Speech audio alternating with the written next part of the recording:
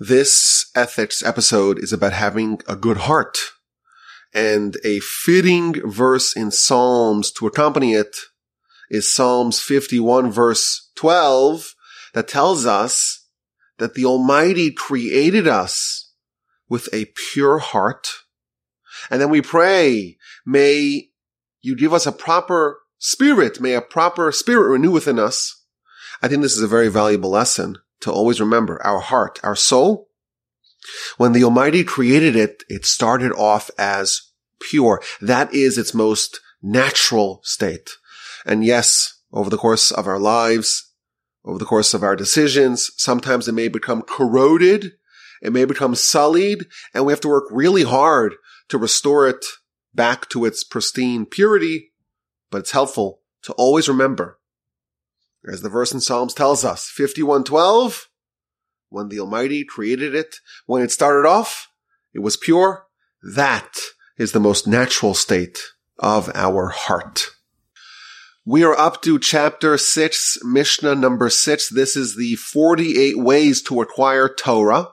And we're up to way number 23. Our sages, they're really experts on acquiring Torah, on acquiring wisdom. And it's kind of amazing that they organized for us 48 different ways to do it. And we're up to way number 23, Belev Tov, with a good heart. If you have a good heart, that is a way to achieve wisdom. Now, what exactly does a good heart mean? It sounds very ambiguous. So the two questions we have to ponder are, what exactly are our sages intending when they say a good heart as a means to acquire wisdom? Number one, so what does it mean? Number two, how does it serve as a way to acquire wisdom as a means to acquire Torah? And in general, we think about Torah and the way to acquire it. It's something that we do with our mind. It's something that we associate with cognitive means. A good heart sounds really nice, but it sounds like it's emotions, it's feelings, it's social behavior. So how does a good heart serve as a way to acquire wisdom? That is our question. And I want to suggest today 3 different approaches. Of course, they're not mutually exclusive, but 3 different ideas of what it means in this context to have a good heart and how that can serve as a way to acquire wisdom, as a way to acquire Torah. The first idea is the idea of being joyous in someone else's success. When Moshe was commissioned by the Almighty to go save the Jewish people, he launches into a weeks-long series of objections. He doesn't want to do it. He doesn't want the job. He doesn't want the promotion. And this is told in chapter 3 and 4 of the book of Exodus. Moshe is being told, hey, God's selecting you to go save the nation. And all of us would be very eager to take that job. What glory, what responsibility, what a legacy. And Moshe doesn't want it. And the real reason why he doesn't want it is because Moshe has an older brother, Aaron.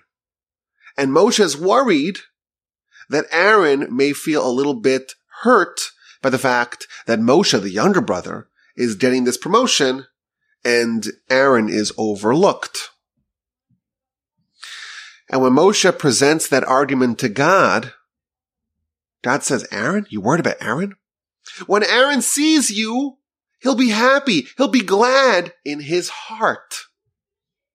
Aaron is someone that does not have even a smidgen of envy. And when he sees Moshe triumphing, he sees Moshe achieving this pinnacle, this apotheosis of career success, he's going to be happy not just superficially, but even in his heart. And because of that, our sages tell us, Aaron merited to have the breastplate, the choshen, on his heart. Aaron is the prototype of having a good heart, where in his heart he's happy for others.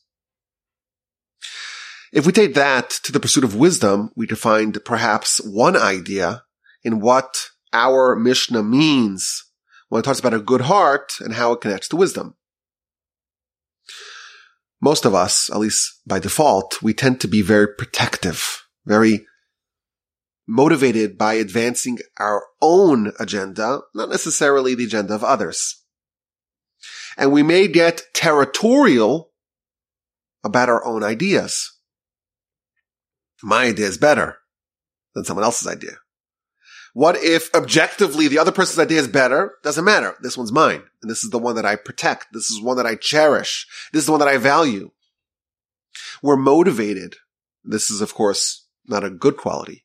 But by design, by default, we have the Yetzer Hara. And the Yetzer Hara says, no, your idea is better. And what you thought of is more brilliant than what someone else thinks of. And to have a good heart, like Aaron, it means to be able to celebrate someone else's success, someone else's insight. If someone wants wisdom, and they're only using their own mind, they're handcuffing themselves. They're hamstrung in the pursuit of wisdom. There's only one mind that they could tap into to achieve wisdom. But imagine someone is receptive to other people's ideas. And they're willing to accept other people's ideas with the same intensity that they accept their own ideas. They have a good heart. And they're always learning from other people. And they're like the wise person that the Mishnah earlier tells us. Ezeu Chacham, who's the wise person? He who learns from everyone. They learn from everyone because they have a good heart. And they could stomach the idea that someone else's ideas have legitimacy as well. So someone who has a good heart is willing to accept the triumphs of other people. That's someone that's going to be receptive to other people's ideas. And they're going to be able to achieve more wisdom than working as a lone wolf on their own.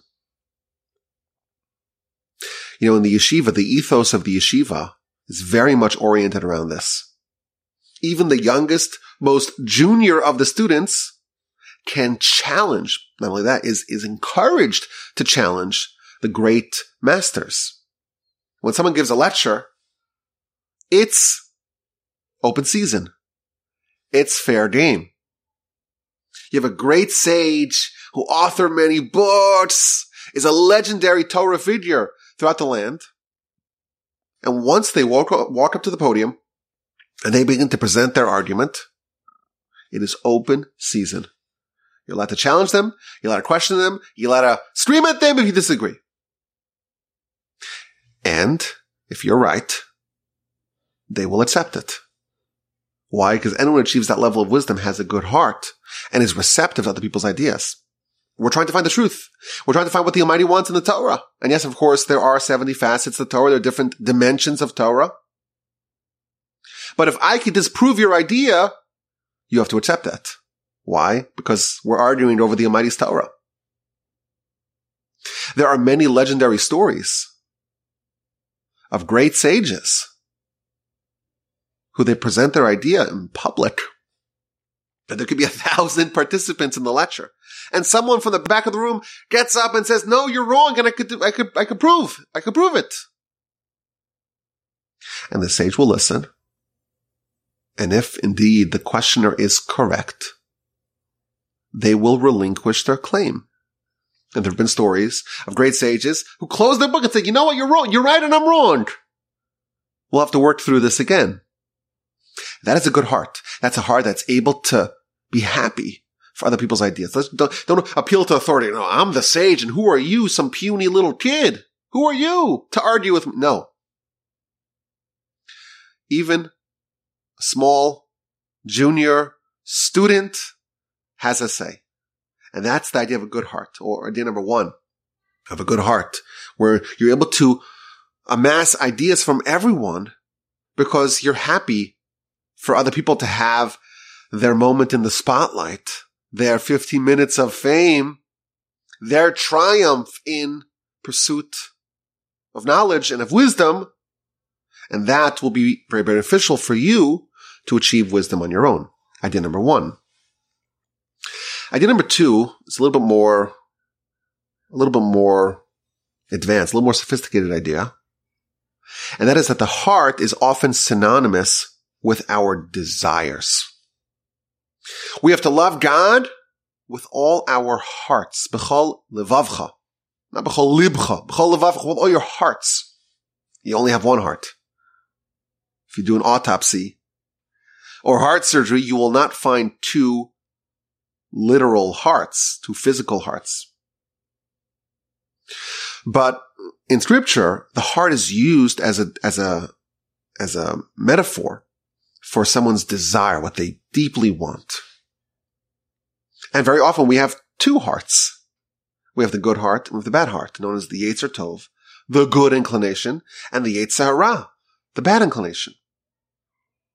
And we're told in the beginning of the Shema, we have to love Hashem our God with all our hearts, the good heart and the bad heart. Both of them have to love God.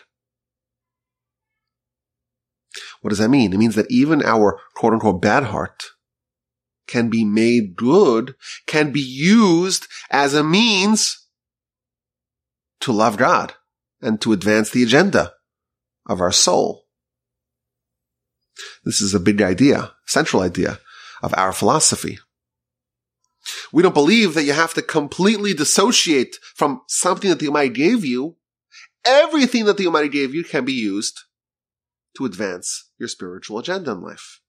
Even the ostensibly bad heart can be made good.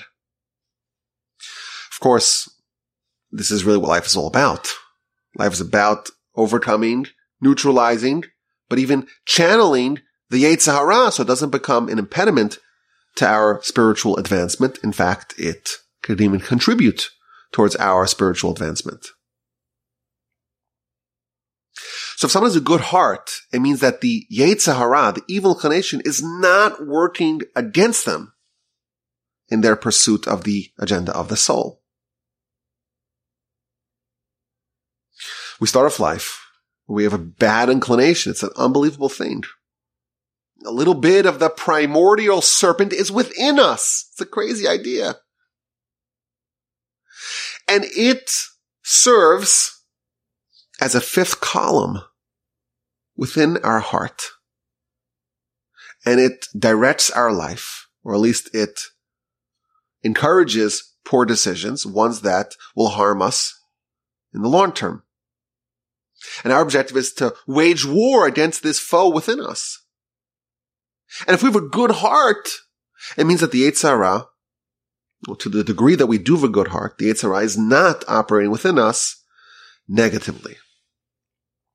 All this comes to play in the question of Torah. Torah is the Almighty's mind, so to speak.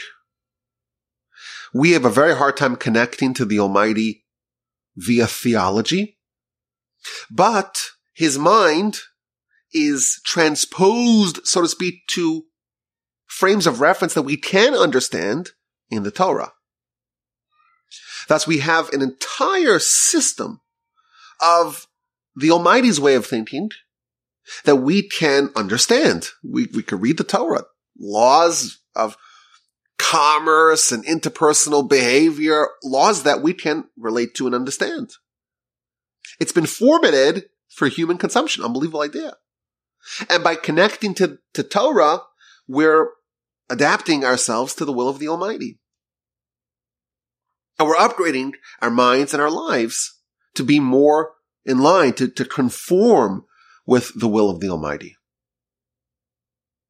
And the more we connect to Torah, the more we become congruent with our soul and with the spiritual world. And this is the epicenter of the battle of the Yetzer Hara. Nothing undermines the agenda of the Yetzer Hara as much as the study of Torah. Nothing. In fact, the Talmud tells us, I created the Yetzer Hara, I created the Torah as an antidote. The exact opposite of the Yetzer Hara is Torah. And therefore, the Yetzer Hara is very threatened when we are trying to study Torah. Its empire is under siege. It's being threatened. And therefore, the real battle of our life is Torah versus the Yetzer Hara. That's where it meets. That's where the 2 points, that's the front lines. And this Mishnah reveals that there is a virtuous cycle here. I start off and have a Yetzer Hara. How do I overcome that? With Torah. But what happens as a result of that? As a result of that, every success, every triumph of Torah cleanses the bad heart and makes it a little bit good or less bad. But it moves it, inches it in that direction. And now I have a good heart, or at least relatively. It's been improved slightly. Well, what's the result of that? Now that the Yetzer Hara is weakened, there's this virtuous cycle now that the study is easier. And thus the study becomes easier, and thus the heart becomes better, and that makes the study easier, and that makes the heart better. And that's the virtuous cycle. And that's the mitzvah. Every mitzvah drags with it another mitzvah that we read earlier in the book. So the Yetzer Hara does not want us to study Torah. And therefore when we start, it's very hard, very difficult. It will launch every one of its tricks. It will deplete its arsenal, its repertoire of tricks, and it's got a lot of tricks to get us to stop studying, to prevent us from starting to study. Why? Because this is life and death, the Yetzer Hara. And that's why the beginning is very hard. The first step is murderously hard. But the second step is going to be easier, and the third step is going to be easier, and so on. It's going to get progressively easier and more enjoyable. Why? Because the heart has been remedied. The heart is now better. The Yetzer Hara's influence over a person and a person's heart has been diminished with every bit of Torah study. And that's this process that's being outlined in this Mishnah. You have a good heart. How do you get a good heart? You got to improve the Yetzer Hara, the bad heart. Well, how do you do that? With Torah. And that feeds back to Torah study.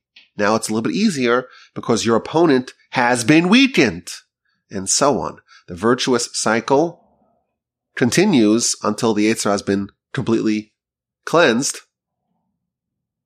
completely neutralized. And of course, that's a lifetime's work, but that's what we are mandated to do. This is a very advanced idea. We want to have a good heart. Well, what does that mean? We start with a bad heart. Now, of course, we cannot be blamed for the Yetzer Hara that we have implanted within us. We didn't choose it.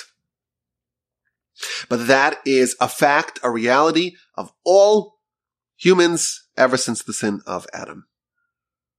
And that's going to stop us or prevent us or try its hardest to prevent us from studying. And that's why it's really hard at the beginning. But once you start, you're improving the heart, and thus you're making the subsequent study easier. And the more you have a good heart, the less resistance you face, and the more you can connect to the Almighty's wisdom. It says at the number 2, a good heart means a heart that's less under the thumb of the Yetzer Hara. And finally, idea number 3, and that is that a heart is indicative of a person's actual reality. How a person actually behaves, how a person actually lives, how a person actually interfaces with the world. We really have 2 warring identities within us.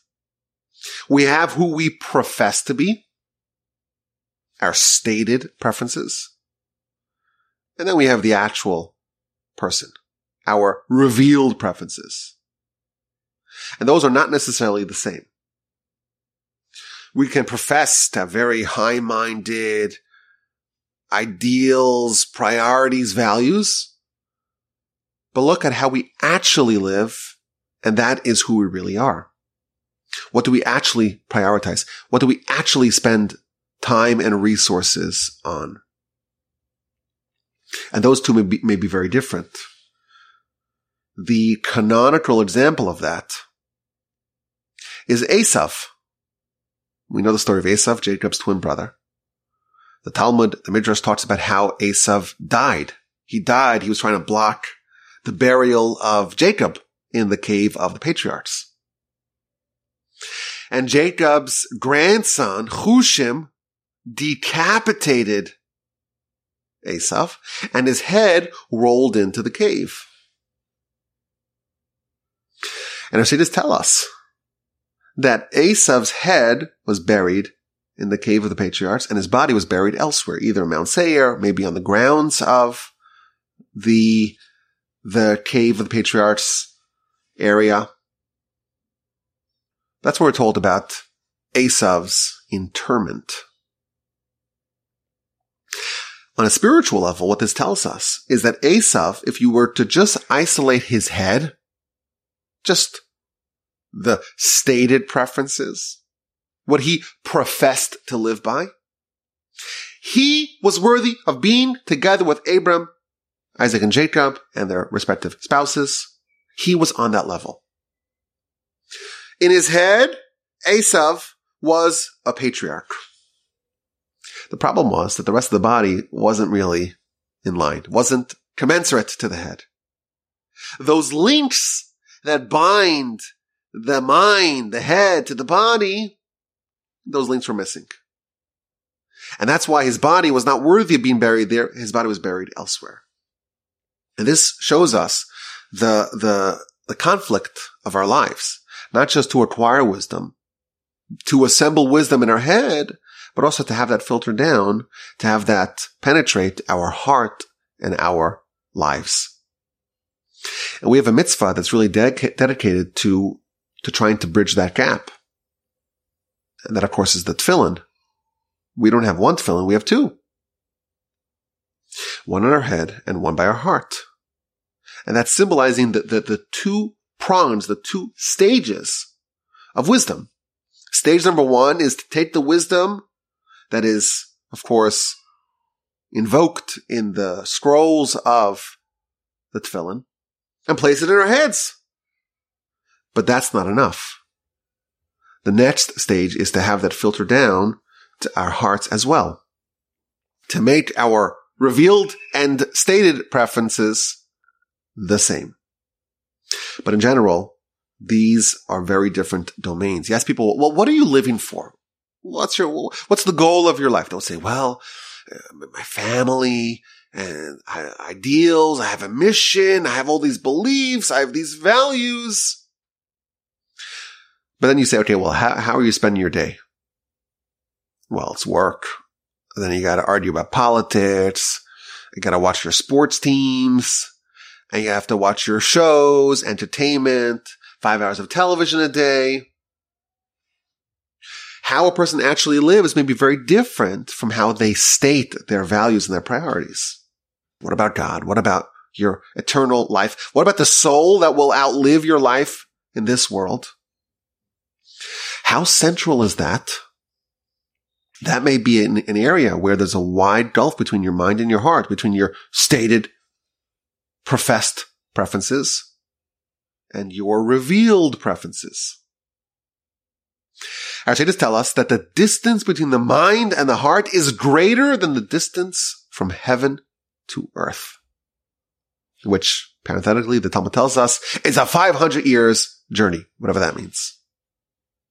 What we theoretically value and live by may be very different from how we operate in our hearts. We may have very lofty ideals in our heads, but in our hearts and our behavior and how we actually live our life, it may be very petty, maybe very low. What does it mean to have a good heart? A good heart means that whatever is good in your mind does not remain there alone.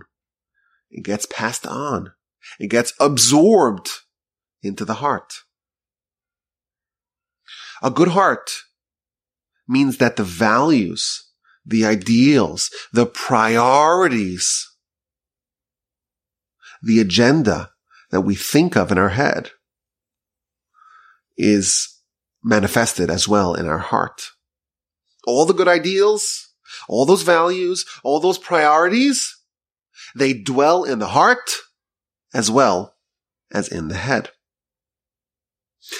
And this is, of course, an idea that's very valuable throughout our lives. But when it comes to study, it's paramount. When it comes to wisdom, it's paramount. We study the Almighty's Torah. We have to ask ourselves the question, where does that reside within us? Does it reside in our head alone? Or do we take the effort to take it to the next stage, to migrate it from our mind down to our hearts? My grandfather used to always talk about this image, this picture, this story of someone studying Talmud with great devotion.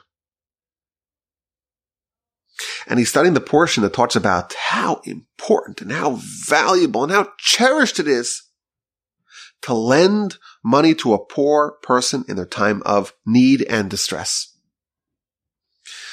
The Torah lauds someone who lends money to the poor when they really need it. And the person's studying it with great devotion and intensity, and he hears a knock at the door. And there's a poor person who wants a loan.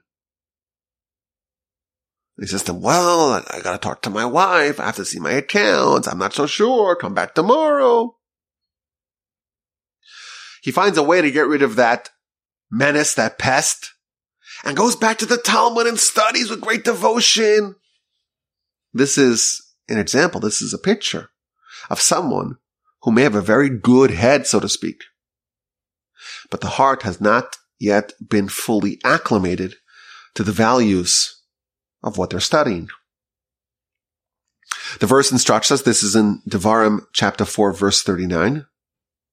You should know, but you should also bring to your heart that the Almighty is God in the heaven above and on the earth below. And there is nothing besides for God. Knowledge in your head, that's crucial, but so is the heart.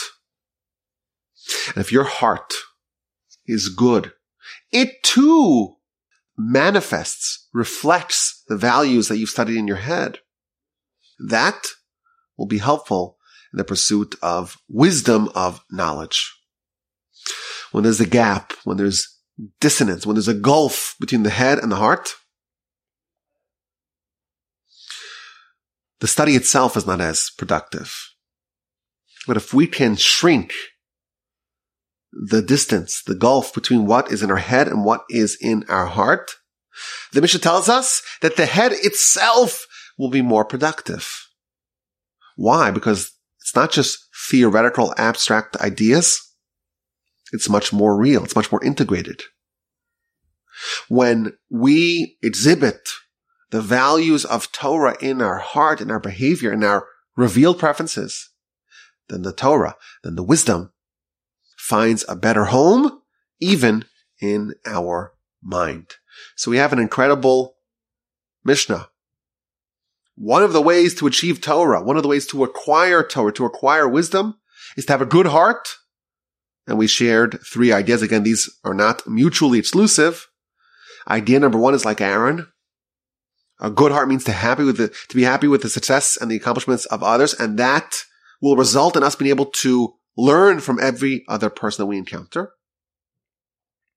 Idea number 2 is that a good heart means a heart that's cleansed of the Yetzer Hara, and that is the force that's trying to stop us from studying Torah. And the result of that is the virtuous cycle, where the heart becomes progressively more cleansed, and thus it becomes easier and easier to study. And idea number 3 is the idea of applied wisdom. It becomes much more real, much more integrated. It's part of you. It becomes enmeshed within you. The wisdom penetrates more deeper, there's a more intimate connection with what you study. And that paves the way for greater achievement in your studies as well. Way number 23. How do you achieve wisdom? Our sages, the greatest experts the world has ever seen in this question of how to achieve wisdom, they tell us one of the ways is with a good heart. A good heart is a means to achieve Torah, to acquire wisdom.